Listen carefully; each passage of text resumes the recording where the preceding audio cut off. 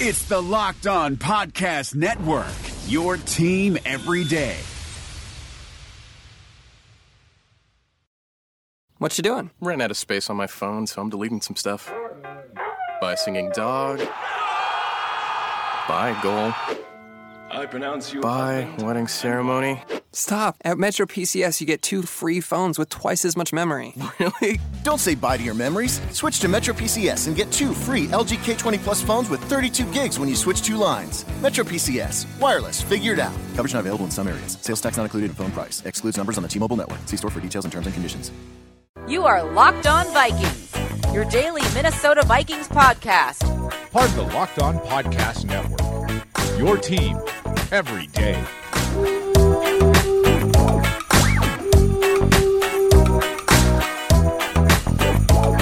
It's Sam Ekstrom and Sage Rosenfels on Locked On Vikings on the Locked On Podcast Network, episode number 262, a chilly Wednesday morning in Minneapolis.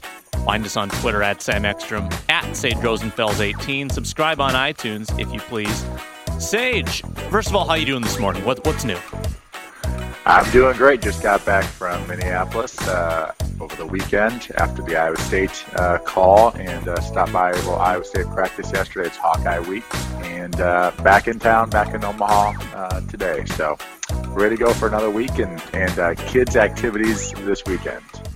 Are you calling the Hawkeyes game, or are you calling another game after that? No, not as of right now. I wish I was calling the Hawkeyes game. That'd be a lot of fun. But I will be taking my Rugrats over to Ames, Iowa for that game. It's not too often that it seems like it's easy to get to, and there's not a ton going on with kid stuff. So should be a nice week, and hopefully the weather's cool like it is today. So I've got a question for you about lockers, of all things, about lockers. Yesterday, we were in the Winter Park locker room, actually for the first time all year. Usually we interview the players outside the locker room, but then when they cut the roster down, we're allowed in. So we were in there for the first time yesterday. And I tweeted out, sort of innocuously, didn't think it was that big a deal, that Teddy Bridgewater has assumed the corner veterans locker that Adrian Peterson once inhabited. And it's a special locker because if you're in that corner, you get a little bit more space because I think you're next to an empty locker, so you have some more room on that side. And then Corey Stringer's empty locker, which is still commemorating his life, that's adjacent to that corner. So there's a lot of space for that person, and Adrian Peterson had that prior, and it's been given to Teddy Bridgewater. I tweeted that out, and it got a whole bunch of traction with a lot of people thinking this is extremely significant, that they chose to give this locker to Bridgewater. You know, that means that they value Bridgewater. That means he's going to be there for a long time.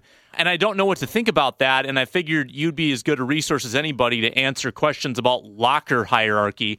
How are those decisions made? Is there any real thought that goes into it?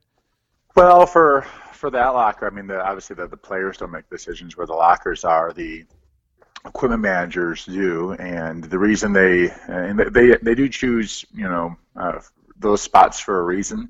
And every team does it differently. You know, playing for the Giants and the Dolphins, those teams, and the Texans, those teams group the lockers by position. So, in Houston, I was next to Matt Schaub. In Miami, I was next to Jay Fiedler. And so everyone's different. The Vikings don't do that. The Vikings, it's sort of just sporadic throughout the locker room.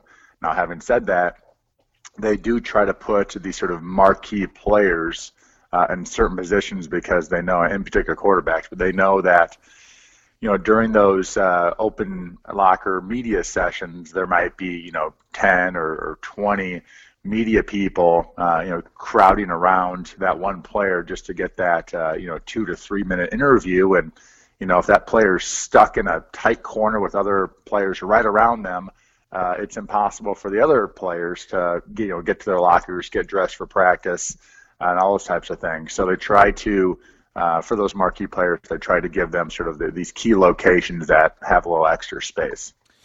So you don't think this is necessarily a sign that Teddy Bridgewater is their choice as the quarterback long term? This is more so of a logistical detail. It's a sign that Teddy Bridgewater has a lot of people interview him. That's about it. Okay, we'll have to pump the brakes then on the entire Twitter sphere and get people back in reality. The equipment guys, God bless them, have nothing. They I don't know if you realize this, but they're not up in Rick Spielman's meetings as far as who is being signed and who is being re-signed. No, they're not. Those guys are not in those meetings, but they have their favorites too, and they have guys that they probably wish they could give longer term contracts to. They probably have a lot of guys they wish they could cut as well. So no, they try to just figure out what's best, obviously for this year, and what's best for really the teammates of that player. It's not really actually just the player; it's really the teammates, because it's. I've been, believe me, as the backup quarterback. You many times you're trying to get to your locker, and there's 30 reporters standing around in front of your locker, and you're just trying to get your shoes on for practice, and they're interviewing the starting quarterback. So I've been there. I've been that guy next to the famous player, struggling to get his stuff out of his locker. Yep, and as a reporter, you always feel awkward, kind of cramping someone else's space, but sometimes you got to do what you got to do to get that interview. We also talked to Xavier Rhodes and Dalvin Cook yesterday, a couple guys with Florida connections, and the focus is sort of shifting now from Houston to Florida, where this new hurricane is bearing down, and this Bucs-Dolphins game, I think they're going to reschedule it to the middle of the season. They're basically taking away their bye weeks because they're not going to be able to play it. For example, for reference, yesterday, there were maybe 20-mile-an-hour winds, gusts at Winter Park. It was a windy day, and the quarterbacks were having a hard time connecting with their receivers, even in the drills. Can you imagine having to play that game in 70-mile-an-hour winds as they thought they might have to for a while? Well, not only that, it's dangerous. I mean, things are starting to fly around at that speed, and palm tree leaves and all types of things like that. Things start to fly around, so it ends up being dangerous to the fans, almost more than the players. I mean, I've played Miami for 4 years, played in Houston for 3 years. It seemed like every year there was a hurricane approaching, and we had to shutter up the house. And sometimes the hurricane would change and go into the Gulf of Mexico. Sometimes it would go north up to the East Coast. And then sometimes, a couple times, it went right over us. So I've been there, and it's a pain for the players. It's a part of the situation of playing for the Miami Dolphins, or really playing for Tampa Bay too, on the other side. And they're actually just very lucky that they have the same bye week in Week 11. They get to play each other later on down the road. It stinks to have 16 straight games, but it really stinks to have no fans at the game. Because it's so dangerous, in an absolutely ugly football game, because no one can complete a pass. So it's not a perfect situation, but it's the best situation for them to move this football game. Is democracy in danger or decline? Condoleezza Rice, William Galston, and Carlos Gutierrez and others take on this question in the fall edition of The Catalyst, a journal of ideas from the Bush Institute. Surveys show Americans place less trust in institutions like the media and business. Others contend America has faced far more challenging periods and emerged strong. Leading policymakers, Bush Institute experts, and respected journalists take on this debate. Read about it at bushcenter.org/catalyst. Yep, definitely unfortunate, and we're hoping that hurricane diffuses a little bit, hopefully, before it hits land, and that Florida survives this thing, because we don't want another Harvey on our hands. Going back through your career, obviously, there's one big game that stands out that we've talked about before, Vikings-Saints, and with the Saints coming in on Monday, I think we should revisit that briefly here. 2009 NFC Championship Game. I've always been curious, when you play football long enough, I'm sure that to some level the emotions sort of get taken out of it. Maybe you don't feel every loss quite as strongly as you once did. But that was, I think, your closest attempt to get to a Super Bowl.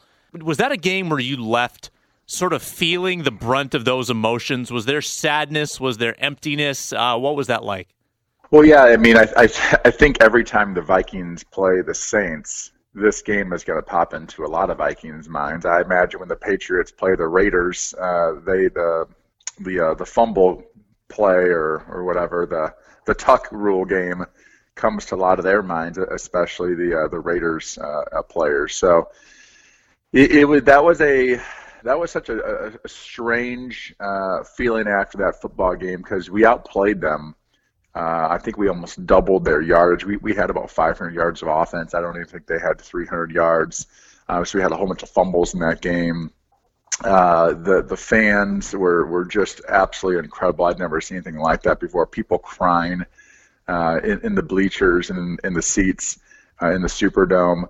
It was a very emotional football game, and one of those that I don't want to make light of PTSD, but you almost feel like you have sort of like that type of reaction to it because for days and days you just can't stop thinking about that game. I just couldn't get out of my mind, and I'm sure almost all my teammates had that same feeling. It was a once in a lifetime type of game, and we were on the losing end of it.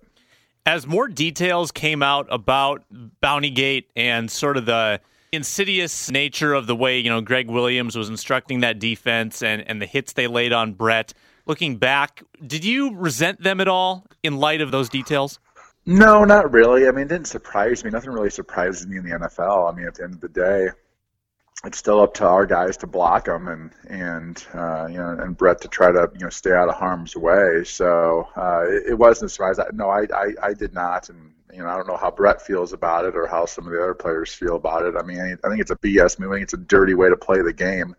But that stuff's been going on for decades. These bounties. So even though you can't imagine that going on now, I promise you, in some DB room or in some linebacker room, there's a bet between 2 or 3 or 4 guys that says whoever takes out the quarterback or whoever takes out this receiver who's been talking trash is going to get $1,000 or something. I promise that stuff's going on. I think what made it different on that team is it seemed like the coaching staff, in particular the defensive coordinator Greg Williams, either had an idea that it was going on or was part of the process of it going on. So I think that's what made it much more different than anywhere else that's ever happened. I don't think getting bounties out of the NFL is ever going to happen. They talk about it, it's brought up that you can't have bounties on games. As players, you're told that. But when you have a wide receiver who's just a trash talker that nobody can stand, you got to get a DB room who wouldn't mind taking him out of the football game, and that's how those Bountygate type of things happen. Mm-hmm. Last one on the game. So after the interception, the infamous Brett Favre intended for Sidney Rice, picked off by Tracy Porter interception. Did Brett come to the sideline? Did he have a remark about it? Did you overhear him say something, or what was his take on the play? Did he see something that wasn't there on it?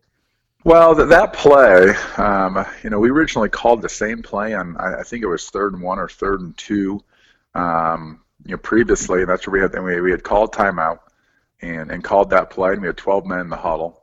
And so we ended up calling the exact same play, but out of a different personnel group the second time around. So this time we had a 3 wide receiver set where the fullback was taken out of the game, and now Bernard Berring was sort of in that spot in a bunch set to the right.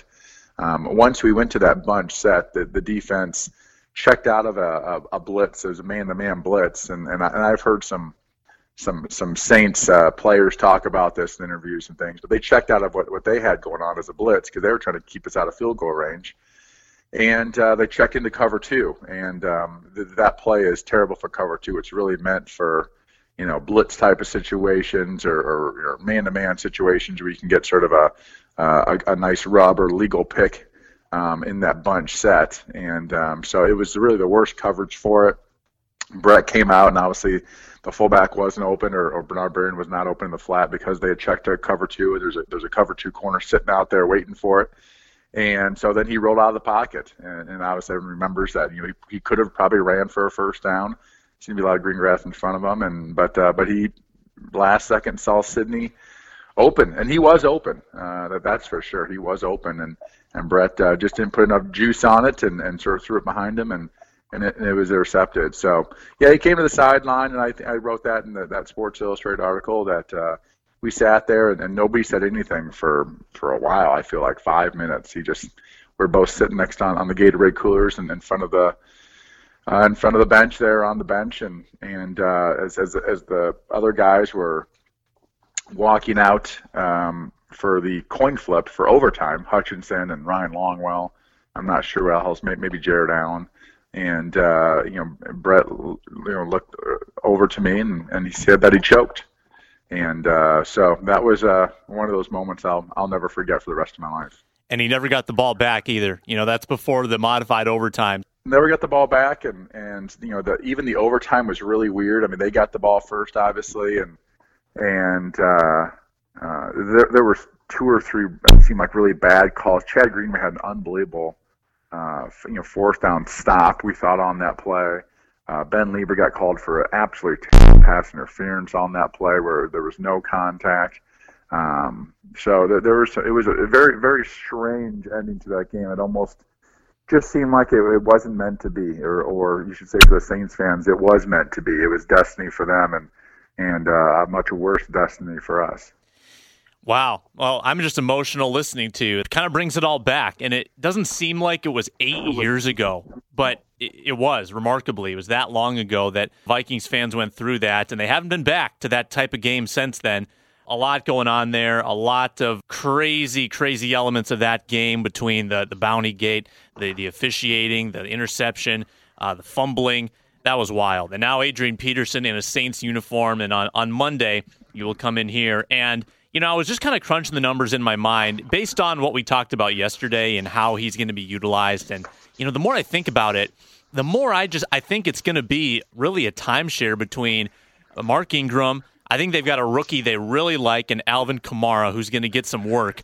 I think Adrian probably doesn't touch it more than a dozen times, to be honest with you. And he's never been that strong in week 1. Usually he takes a while to kind of get his rhythm in the season. He's never been a great out-of-the-gate running back. So the more I think about it, the more I don't think it's going to be that big of an impact for Peterson. Yeah, I don't think so. And also that offensive line is a better pass blocking offensive line than run blocking offensive line. Usually teams are better at one than the other, and when you have Drew Brees at quarterback, you want to protect him. So I can't imagine him having a big year running for 1,000 yards. But I will say this, nothing surprises me. The fact that he's 32 or whatever he is, that doesn't really concern me at all. He's one of those real freak of nature type of players, type of athletes, and he could very easily have a good year just because he is just so physically gifted and talented. He'll be one of those guys at 40 years old that could probably still run a 4.4 40. So he's a tremendous athlete and one of the great running backs in NFL history. Last one. What do you think about the top Saints wide receiver, Michael Thomas, former second-round pick, kind of became Drew Brees' favorite target right out of the gate? Do you have any thoughts on him? Well, if Drew Brees likes throwing to him, number one, they're good route runners. He's an accurate passer because he finds receivers that are accurate runners, and that's hard to describe the importance of. Guys that can get separation, guys that are fast, guys that get in the field. That's all very, very important. But guys who run really, really precise routes and understand depth and timing really help a quarterback be more precise, and that's how Drew Brees is a basically career 68% passers, because he finds receivers who are very good route runners, and this wide receiver is definitely one of those. Who's playing on Thursday? Is it Patriots Chiefs? Is that correct? I think so. Yeah, I think so. Patriots, I believe it's the Chiefs' first game of the year. So that should be a good one. Those are both very good teams, obviously. Almost always is this first game of the year when the defending Super Bowl champions start off the season. And the Chiefs, I wrote about them. I wrote about the top 8 teams this week. The Chiefs really do have one of the best teams in the NFL. They just don't excite a lot of people because they don't have an exciting quarterback right now. But Alex Smith wins football games, and Patrick Mahomes is this super talent waiting in the wings. But the rest of their football team, I'd probably put them up with anybody else in the NFL. They are very talented, in particular on defense, and their skill positions on offense are absolutely phenomenal. Definitely a little underrated. Patriots, though, are favored by 9 in that game. That's tomorrow night. The NFL kicks off. So we'll chat again on Friday, Sage. We'll maybe talk a little bit about that game, and we'll make our picks for Sunday's action. And then on Monday, we'll make our prediction for the Vikings-Saints game and talk about our X factors in that one. That works. Okay, it's Sage Rosenfels and Sam Ekstrom, an emotional Locked On Vikings reliving the harrowing 2009 NFC Championship game. Thanks for listening, and we will talk to you again tomorrow on Locked On Vikings.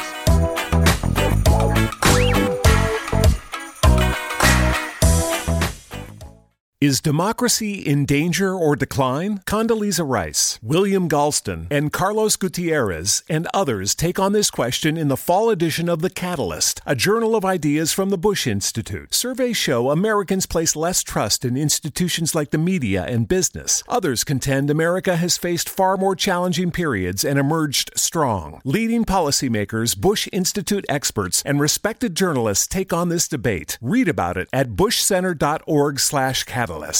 Hey, Locked On Minnesota listeners. This is Tony Abbott here to tell you about the brand new Locked On Wild podcast, where my co-host Joe Booley and I break down the Minnesota Wild every single day. How can you listen? Just search for Locked On Wild in your favorite podcast app and subscribe to bring Locked On Wild to your device every day.